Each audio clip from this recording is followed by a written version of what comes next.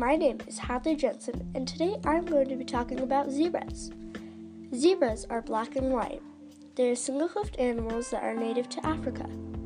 Zebras are closely related to horses and donkeys. The most popular feature of a zebra is the bold patterns on their coats. Zebras are known to have white coats with black or brown stripes.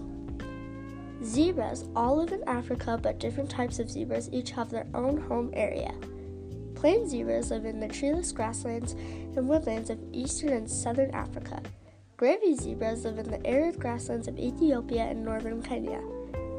The mountain zebra is found in South Africa, Namibia, and Angola. Zebras tend to eat mostly grass, but also sometimes eat leaves, twigs, bark, and more.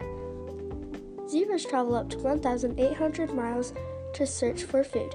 When all the grass is gone, they eat roots, bark, and leaves from trees. This organism reproduces sexually and gets its mate by arching her back and raising her hindquarters, and then moves her tail to the side.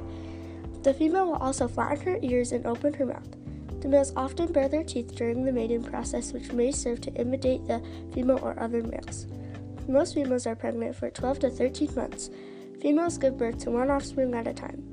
Zebras survive in their environment by having adaptations in their anatomy, physiology, and their behavior.